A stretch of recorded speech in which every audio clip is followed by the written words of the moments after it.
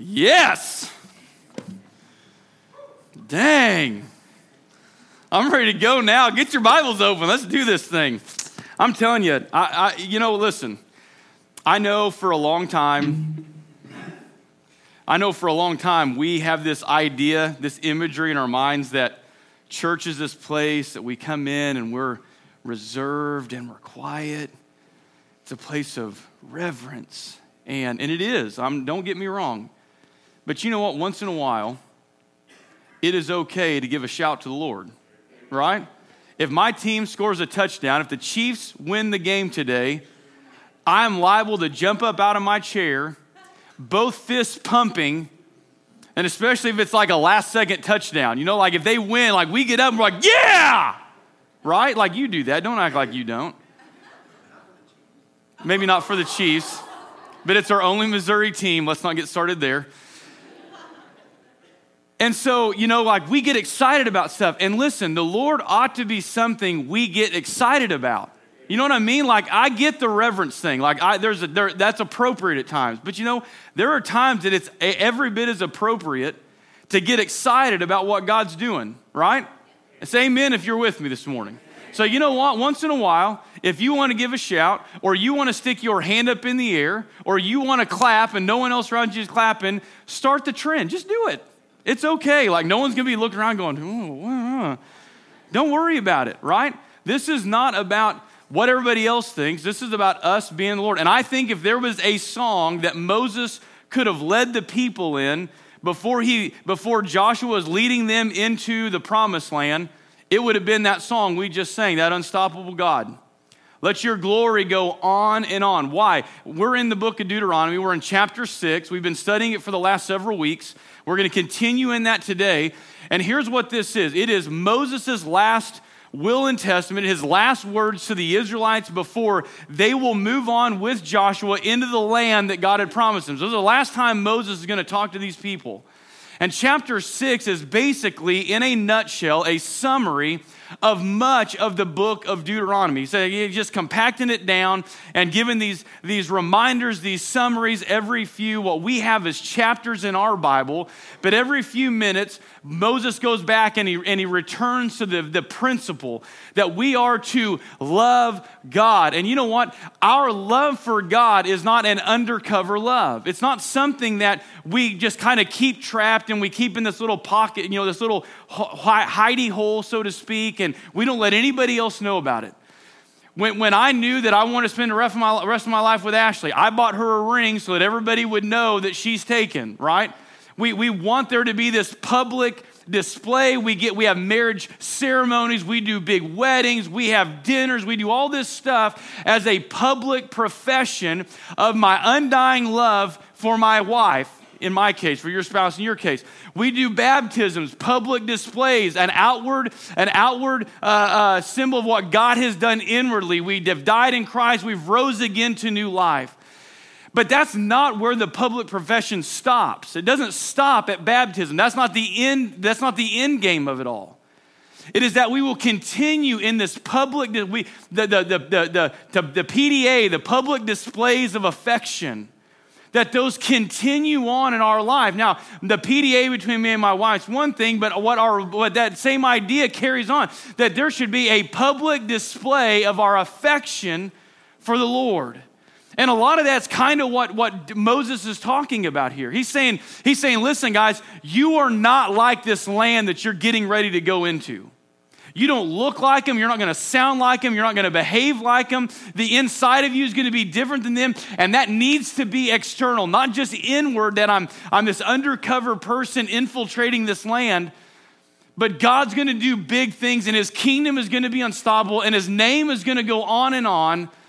But it's all conditional. And that's what we have to understand. It's all conditional. We have gone through this. He's talked about loving the Lord your God. Well, matter of fact, let's just start and we're going to read, okay? Let's start in verse 4. Deuteronomy chapter 6, verse 4. It says, "Hear, O Israel, the Lord our God, the Lord is one. You shall love the Lord your God with all your heart, with all your soul, and with all your might. That might is an intensity, that you intensely love him. And these words, verse 6, that I command you today shall be on your heart, and you shall teach them diligently to your children, and talk of them when you sit in your house, when you walk by the way, when you lie down, when you rise. You shall bind them as a sign on your hand. They shall be as frontlets between your eyes. You shall write them on the doorposts of your house and on your gates.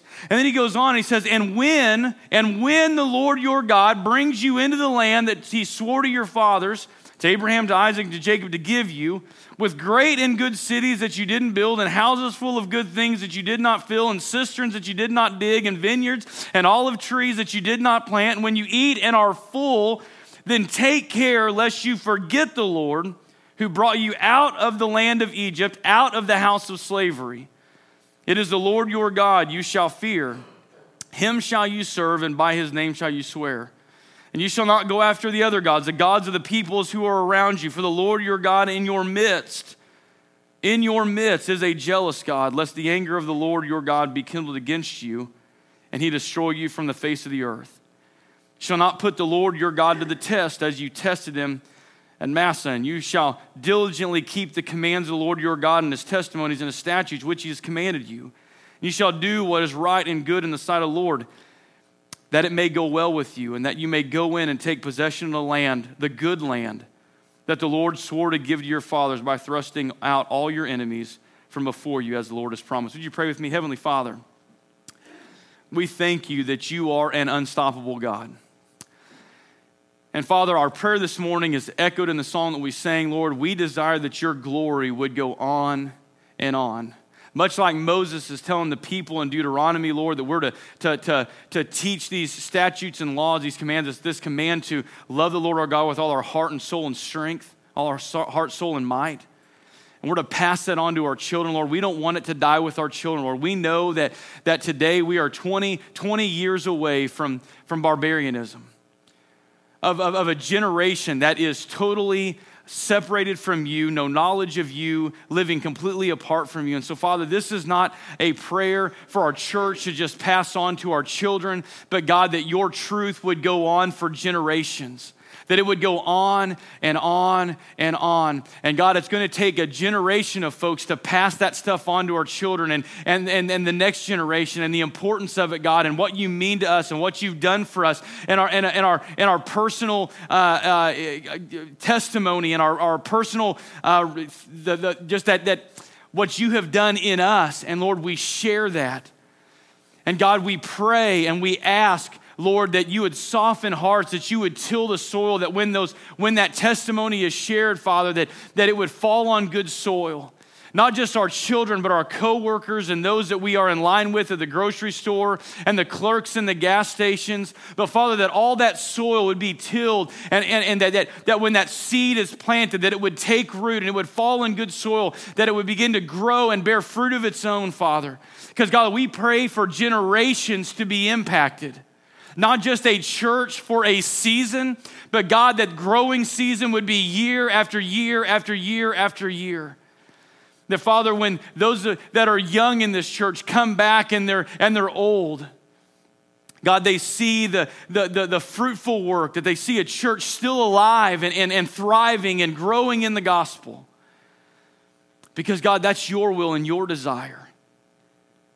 And so, God, we pray today that for those of us that sit in this church this morning and in churches across our community, that, God, we would just have this desire and a yearning to see souls saved and lives changed. Because we know the hope that comes in a relationship with Christ Jesus. We know the peace. We know the joy. We know the satisfaction. We know all these things that the world is looking for in other places, and God, we have them in you. And Father, I pray if there's some here today that maybe they've got a relationship with you and those things are not a part of their life, that God, you would just get a hold of their hearts this morning. In our church, and again, in churches across our community, Father. And Lord, you would help us to be the church, not only in the church, but outside the church, Lord, taking your word and your gospel and your message and sharing it with a world that needs it.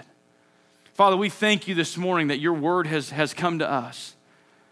We thank you, Lord, that we have heard it, that we have responded to it. And God, I pray maybe if there's some here this morning that have yet to respond to you in faith, that God, maybe today would be that day. That God, I just pray that as we have come here to worship this morning, Lord, that your Holy Spirit would just guide us and teach us and speak to us and minister to us, that it would just touch us in our innermost being. That God, we would have a life and have it abundantly. And Lord, we thank you for your word. We thank you for the timelessness of it, that God, we can still read it today. And Lord, that it is as true today as it was in the day when pen was put to paper. So Father, use it this morning. We ask in your name, amen. Deuteronomy chapter 6, God's people getting ready to go into this promised land. We've started with God's love, and we've began with the goodness of God's love, the goodness of God's word. And we're getting into an area now where he just says, listen, don't go chasing after these other gods. We spent that some time last week, and he said, don't put the Lord your God to the test. And that basic idea behind that putting God to the test was this idea that don't make God continue to prove his faithfulness over and over again. And the example that he gave in Massa was when the people were again grumbling. If you go through and read the book of Exodus, the people grumbled a lot. Like God would prove faithful, like water would come out of a rock, or food would just mysteriously appear on the ground, or quails would just live and they would float to the ground and they would die and they would pick it up and they would be able to eat it. Time and time again, God provided for his people. In this particular instance, they were thirsty, right? And they sounded like a bunch of whiny kindergartners that just came in off the recess floor, and it's incessant, right? They're crying and they're whining. God just brought us out here to die. Why, we'd have been better off in Egypt, and blah, blah, blah, blah, blah, blah, blah. And so God tells Moses, hey, go tap the rock or touch the rock or speak to the rock, whatever he says to him. He says, I want you to go and do this to this rock, and water is going to spring forth out of this rock. And God, in a way only which he can, literally provides water in a dry and arid place out of a rock.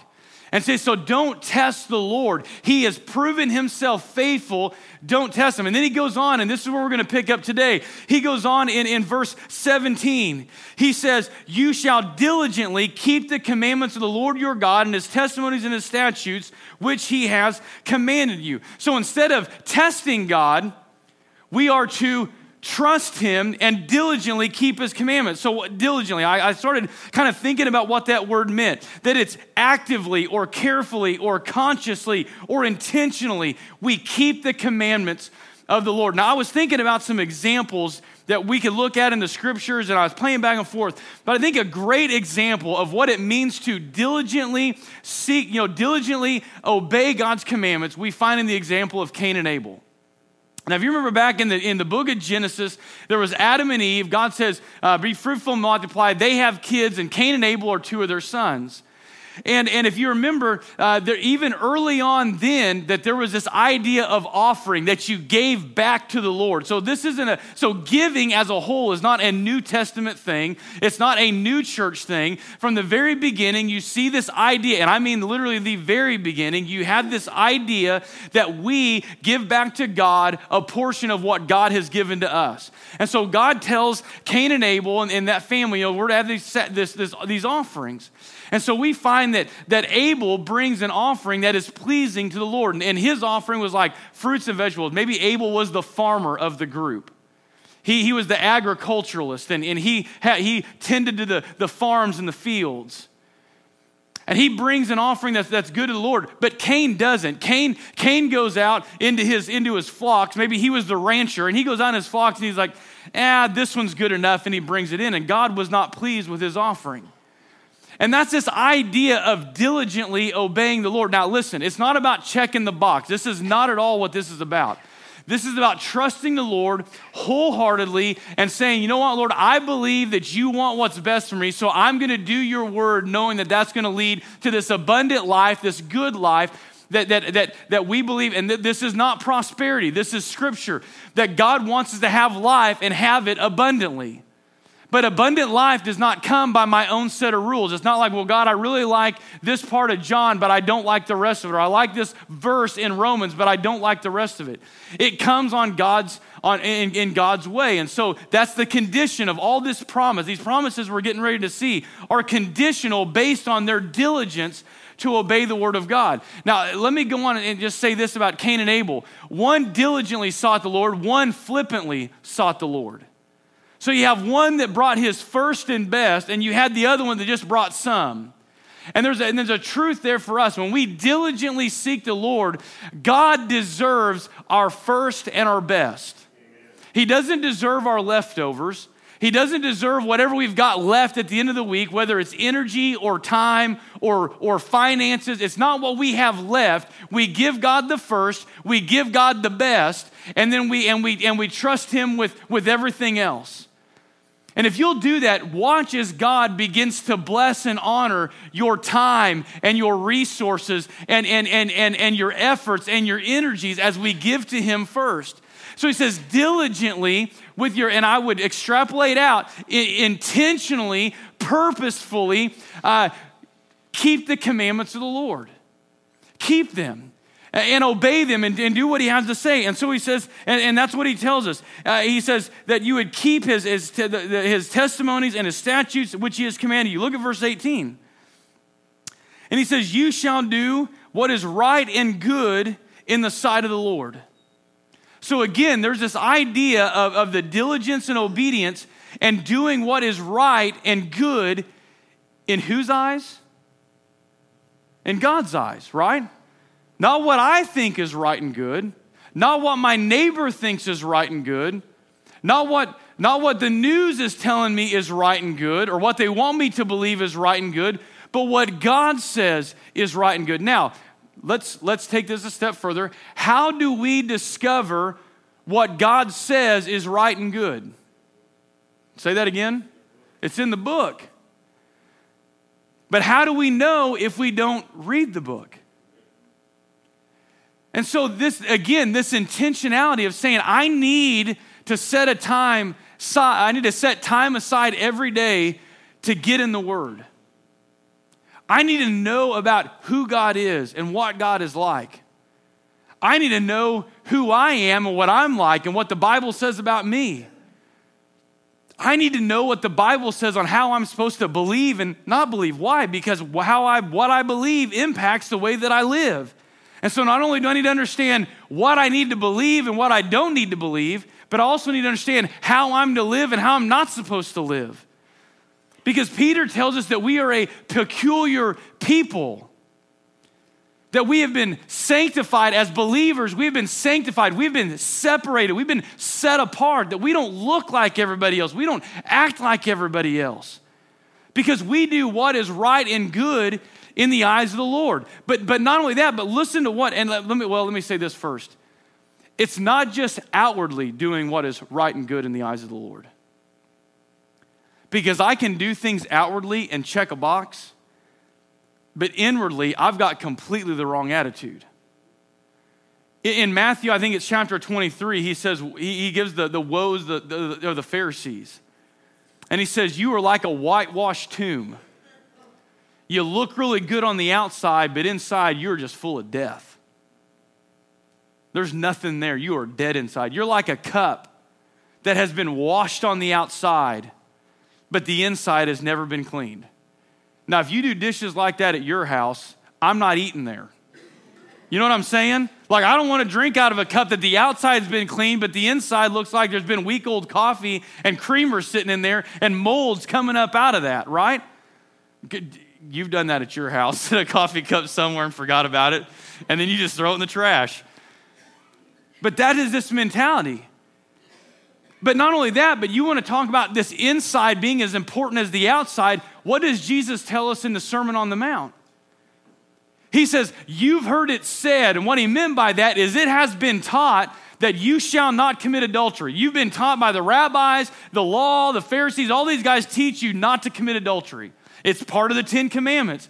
But he says, I'm telling you that if you lust in your heart, you have committed the same thing. So it's not just on the outside. Well, I've never committed adultery. Well, you may not in the flesh, but have you in your heart? And that's what Jesus is asking them. He's saying, you're talking about all these checking the boxes, guys, and making sure you're not doing this stuff. But you may be acting graceful on the outside, but if you're cursing them on the inside, like there's something wrong there. You've heard it said, you shall not murder, but if you hate somebody, so you can walk into church and hug somebody and be like, man, I love you, JP. I'm so glad that you're here. And inside, I'm like, that is a dirty, rotten scoundrel. I wish he'd find somewhere else to go. Now tell me, if I've done this on the outside, it looks good, but what's on the inside still broke. And God's not in the business of saying it. We've said this before, and I'll say it again. You come to church and you follow all the rules, you can still be empty inside and not have a relationship with Jesus. You can still be as lost as the day that you came in here. Because Jesus isn't about checking a box. He's about changing a heart. And he knows if he can change the heart, the outside stuff's going to come. And some of us maybe have been working really hard on changing the outside stuff without ever trying to change what's going on in here, and it'll never work.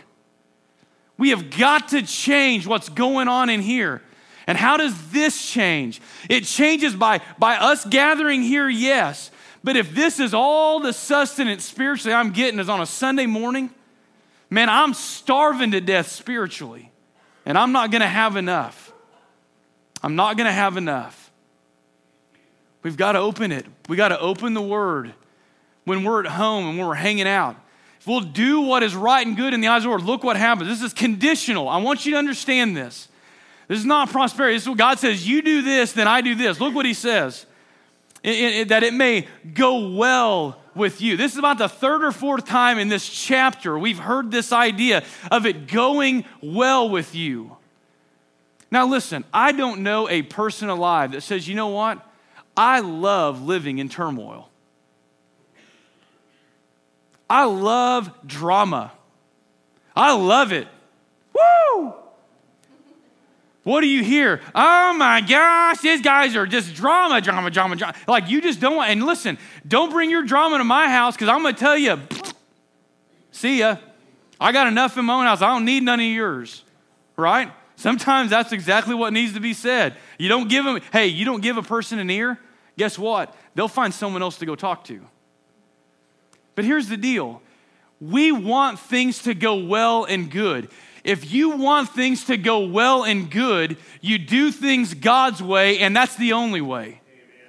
And I'm telling you, the closer you adhere to what God tells us to do, the better your life is going to be. I'm not saying the easier your life is going to be. I'm not going to say it's not going to be without its obstacles and its roadblocks and different things going on. But I am going to say you are going to feel better about the life you are living and the life that you have if you'll follow God's commands. If I will love Him, it'll help me love other people. If I will love Him, it'll help me love my wife better. I'm not looking at her going, well, she just do this. I'd be much happier. Well, if your happiness is based on what your wife is doing or not doing, you have some problems that are spiritual in nature, not just what your wife's doing. But you know what? Maybe if I ask God to start changing my heart, maybe I start looking at my wife a little bit different way. Maybe I start loving her for the person God has created her to be and the creature God has created her to be. And I start, I'm just going to love this woman. And you know what? She may start responding differently to you because maybe she's tired of maybe just tired of hearing you nag about what he does or doesn't do. Maybe he just wants you, maybe they, she, whatever you know what I'm saying. Don't read too deep into that. But what I'm saying is, if I'm loving my wife, right? Her response to me is going to be completely different than if I'm just like, damn, I wish you'd do this, or I wish you'd do that. Why don't you get out of bed? Why don't you do that? It's going to be a lot different if I just love on her, right? But you know what? Sometimes if we've got a lot of baggage, a lot of things that we've let come up in our marriage, like that's tough. And we need someone to do something in here, and we can't do that. We need God to do that. It says, if you'll do what is right and good in the eyes of the Lord, it will go well with you. Now, we have the opportunity to hindsight in the scriptures. We go and we look and we see, surprise, surprise, when Israel stops doing what is right and good in the eyes of the Lord, guess what? Life gets really difficult and really terrible. I could think of some other words, but it gets bad, right? Life is not good for them. It's not fun. It's not pleasant. They think when they begin doing these things, they think, oh man, this is going to be fun. This is going to be great. This is really what my heart wants to do. Like this God is so much better than this God or whatever. And then we start doing what we want to do. And man, they wind up in heaps of trouble to the point that they go back to the God that they forgot about in the beginning, and they are crying out to him, asking for him to rescue them because they are so stuck that they cannot rescue themselves. They cannot drag themselves out of the muck that they find themselves in. And they have to go back to the Lord. And you know what? God is gracious to them, and God is merciful towards them. And he brings them right back out. And they were punished. That's what the trouble they found themselves in, the punishment. God brings them right back out. And you know what? They start worshiping again. But again, going back to what he says, take care lest you forget the Lord. That's exactly what God's people do. Things get good for a season of life, and they begin to forget about him, and they begin to fall back into some of these old things that they used to do that they were praying so fervently for God to rescue them out of. And if we're not careful, that same type of stuff begins to happen in our own lives. And then we begin to test God. This is where this testing thing, we begin to test him. We say, well, God, if you were who you say you are, why am I continuing to do this? And God's saying, because you're not changing your decision making. You want to know why we're in the trouble we're in and why you keep getting in the trouble that you're in? Because you keep making the same decisions over and over and over again. And I bring you out. And I restore you, and you worship me for a season, and then you go back to making those same decisions over and over and over again. And we, like the Israelites, get in this cyclical habit, and there's never any real lasting peace. There's never any real lasting joy. There's never any real lasting satisfaction because we're not doing what's right in the eyes of the Lord. We're taking a little bit from God's table, and we're saying, I really like these bits and pieces. I love that God is love, and I love that he's forgiving. But boy, I really enjoy doing some of this stuff on like the sin table. And I'm just going to take a little bit of this and put that right here. And I'm going to take a little bit of this. I'm going to put that right there. And boy, I want to, matter of fact, let me just grab a whole bunch of this, and we'll just shove all this down my back pocket. But God, I still want the forgiveness, and I still want the love, and I still want the mercy, but I don't want any of the obedience. And folks, it just simply doesn't work like that. It doesn't work like that. Listen, it doesn't work in the lives of your children when you act like that as parents. Oh, kid, you want to scream and fight? Well, let me just give in to whatever you want just so you'll shut up. And I think you think the same thing, right? Like we just give in. You want to disobey, but listen, are there not consequences? I give you an example. You know, when you're the son and daughter of a preacher, you're going to make your way into some sermons once in a while. The other day, my kids, we have this front room that's supposed to be a formal dining room, and we're not really all that formal, so it's the kids' playroom. And so we told the kids it was a disaster area. I mean, they looked like they were just pulling stuff off the shelves. And we told the kids over and over again, you need to get that room, you need to get that picked up, you need to get that picked up. Well, they wanted to watch a movie and said, you pick up that first, we'll take baths, and then it'll be movie time. Pick it up, pick it up, pick it up, pick it up. I sounded like a broken record. You know how it is, parents. I'm threatening their lives, right? Go pick this up. I said, I'm telling you, you guys want to watch a movie, and if this isn't picked up, there ain't going to be no movie. Well, guess what? They farted around long enough that they didn't get to watch the movie.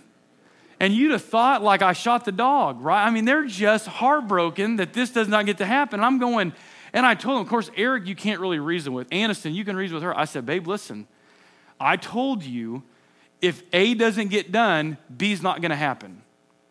Now listen, if our human minds operate like that, where do you think that came from? You think maybe that's not how we are fearfully and wonderfully made? That the law of God is not written on our hearts, that he says, listen, son, daughter, if you don't do A, then B's not going to happen. And let me, I'm going to get to there. Let's keep reading here. That it may go well with you, that you may go in and take possession of the good land the Lord swore to give your fathers. Let me tell you what my belief is. There may not be a physical land, and if you've been with us over the course of this series, you've heard me say this before. There may not be a land, a physical place that God wants you, like the promised land, like God's given his people in Deuteronomy and in Exodus and Joshua. But I believe there is very much a promised land on this earth that God wants us to be at spiritually. A place that is spiritually flowing with milk and honey. That it's a place of blessing. That it's a place of joy, of not wandering, of not worrying, but of just God's presence and God's provision and just the reality of God in our lives each and every day. But again, it's this condition thing. I want you to be right here. If you're right here, things are going to be right here, right?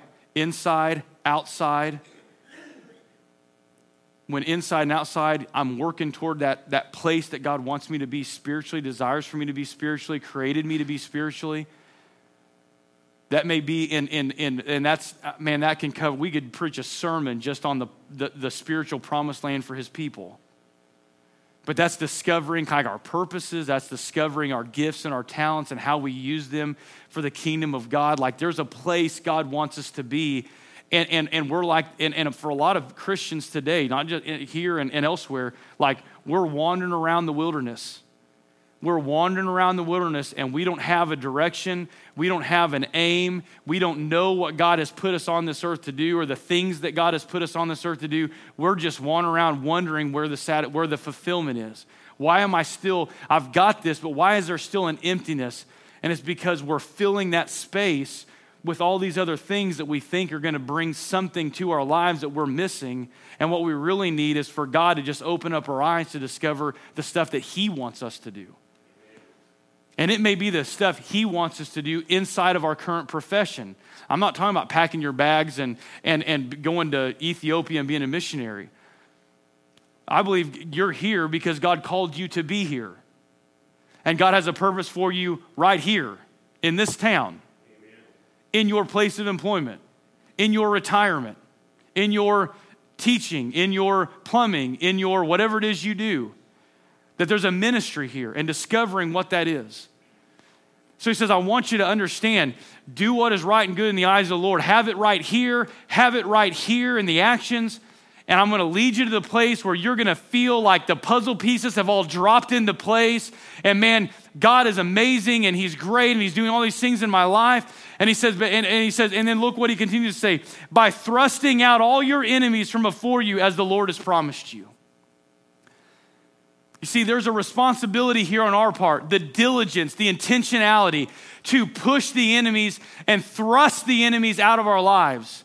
Not welcome them, not give them a room to stay in our house, but thrust those things out. When we discover the things in God's word that he says to do or not to do. If he says to do these things, we do them. If he says to not do these things, they are our enemies and we don't do those things. We don't find some cute way to justify why we're doing them, right? And I know, man, this is tough stuff because I'm dealing with this in my own life. Like these are not things that I'm like, well, let's just preach down to him. I understand this. But we have to thrust those enemies out. You pack their bags and you kick them to the curb and you say, you are not welcome here anymore. We don't entertain that stuff.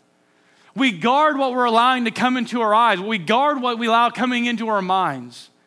We guard our hearts and we put a hedge of protection, so to speak, around those that we are allowing to influence us. And you know what? For some of us, thrusting enemies out may be a person that we spend a lot of time with. Maybe someone we've been friends with for a long time, but over the years, their advice just keeps getting worse and worse. And I find myself listening to it far more often than I should. And we just maybe say, God, help me. And this may be the whole premise today. God, help me to identify the enemies I have in my life and give me the courage and the strength to thrust them out the way that you want me to.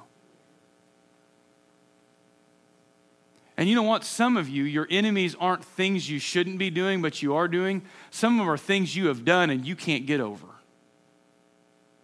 You can't forgive yourself.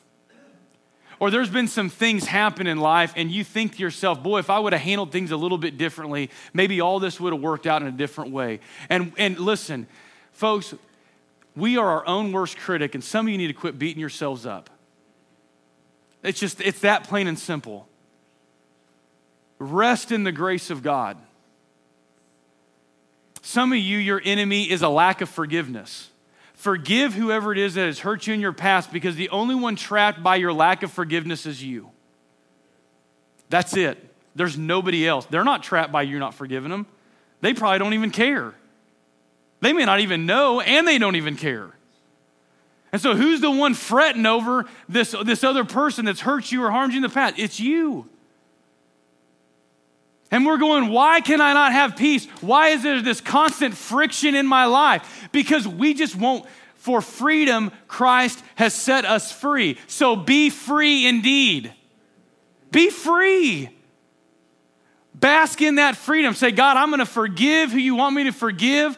I'm going to love my spouse better than I ever have before, and I'm going to thrust these enemies out. I know there are things that I'm doing that you don't want me to do, and God, I know equally there are things that I'm supposed to be doing that I'm not doing. And so, God, give me the courage to know and to act and to be who you want me to be. And I'm telling you, if God's presence doesn't begin pouring out of heaven, you're going to be like David in the 23rd Psalm. My cup is overflowing. And guess what happens? When my cup overflows, guess what I get to come and do? I get to start pouring into other people, right? Because my cup is overflowing. I'm not emptying out of an empty cup or a half empty cup. I can't come over here and say, oh, you only get a drop because I need some more for me. I'm walking through, man, I'm pouring into the lives of other people. And guess what that's called? That's called ministry. You don't have to be a pastor. You don't have to be a Sunday school teacher. You can walk into church and see someone whose demeanor is just not what it ought to be. And you say, hey, is everything okay? And they're like, yeah, I'm fine. And you're like, no, it's not. Let's pray. And you find a quiet corner. You go in the prayer room, aka the war room, and you go to battle for that person. Like, that's ministry. And we do that out of a cup that is running over. But most of us, we're not coming into a church with a cup running over. We're coming in just dragging, man. We're crawling in here because we don't have the juices to do anything. We have poured ourselves into our careers. We have poured ourselves into our family. We don't have anything left to give. And we're dragging in here on Sunday morning. We got to fill ourselves up. And we do that by diligently obeying the Lord. We do it by thrusting out our enemies. We do that by doing what is right and good in the eyes of the Lord. We give him our first and our best, and then watch as God blesses and fills that cup up. When we feel like we have emptied ourselves out in ministry, God fills that cup up in the way that only he can. And man, we're just still going. We're still pouring out. Why? That cup's still full. But you can't fill that cup up. Your career can't fill that cup up. The perfect house that you're never going to have will not fill that cup up. Only Christ will. Amen. We'll talk more about it next week. But there's a phrase as he's drawn to a close, this, what we have as a chapter in our Bibles, there's a phrase that says something like this. He brought us out of Egypt. He brought us out of slavery that he may bring us in. I want you to understand something. All these things that we're talking about, God calling us to do this and God wanting us to do that, God telling us to stay away from these things.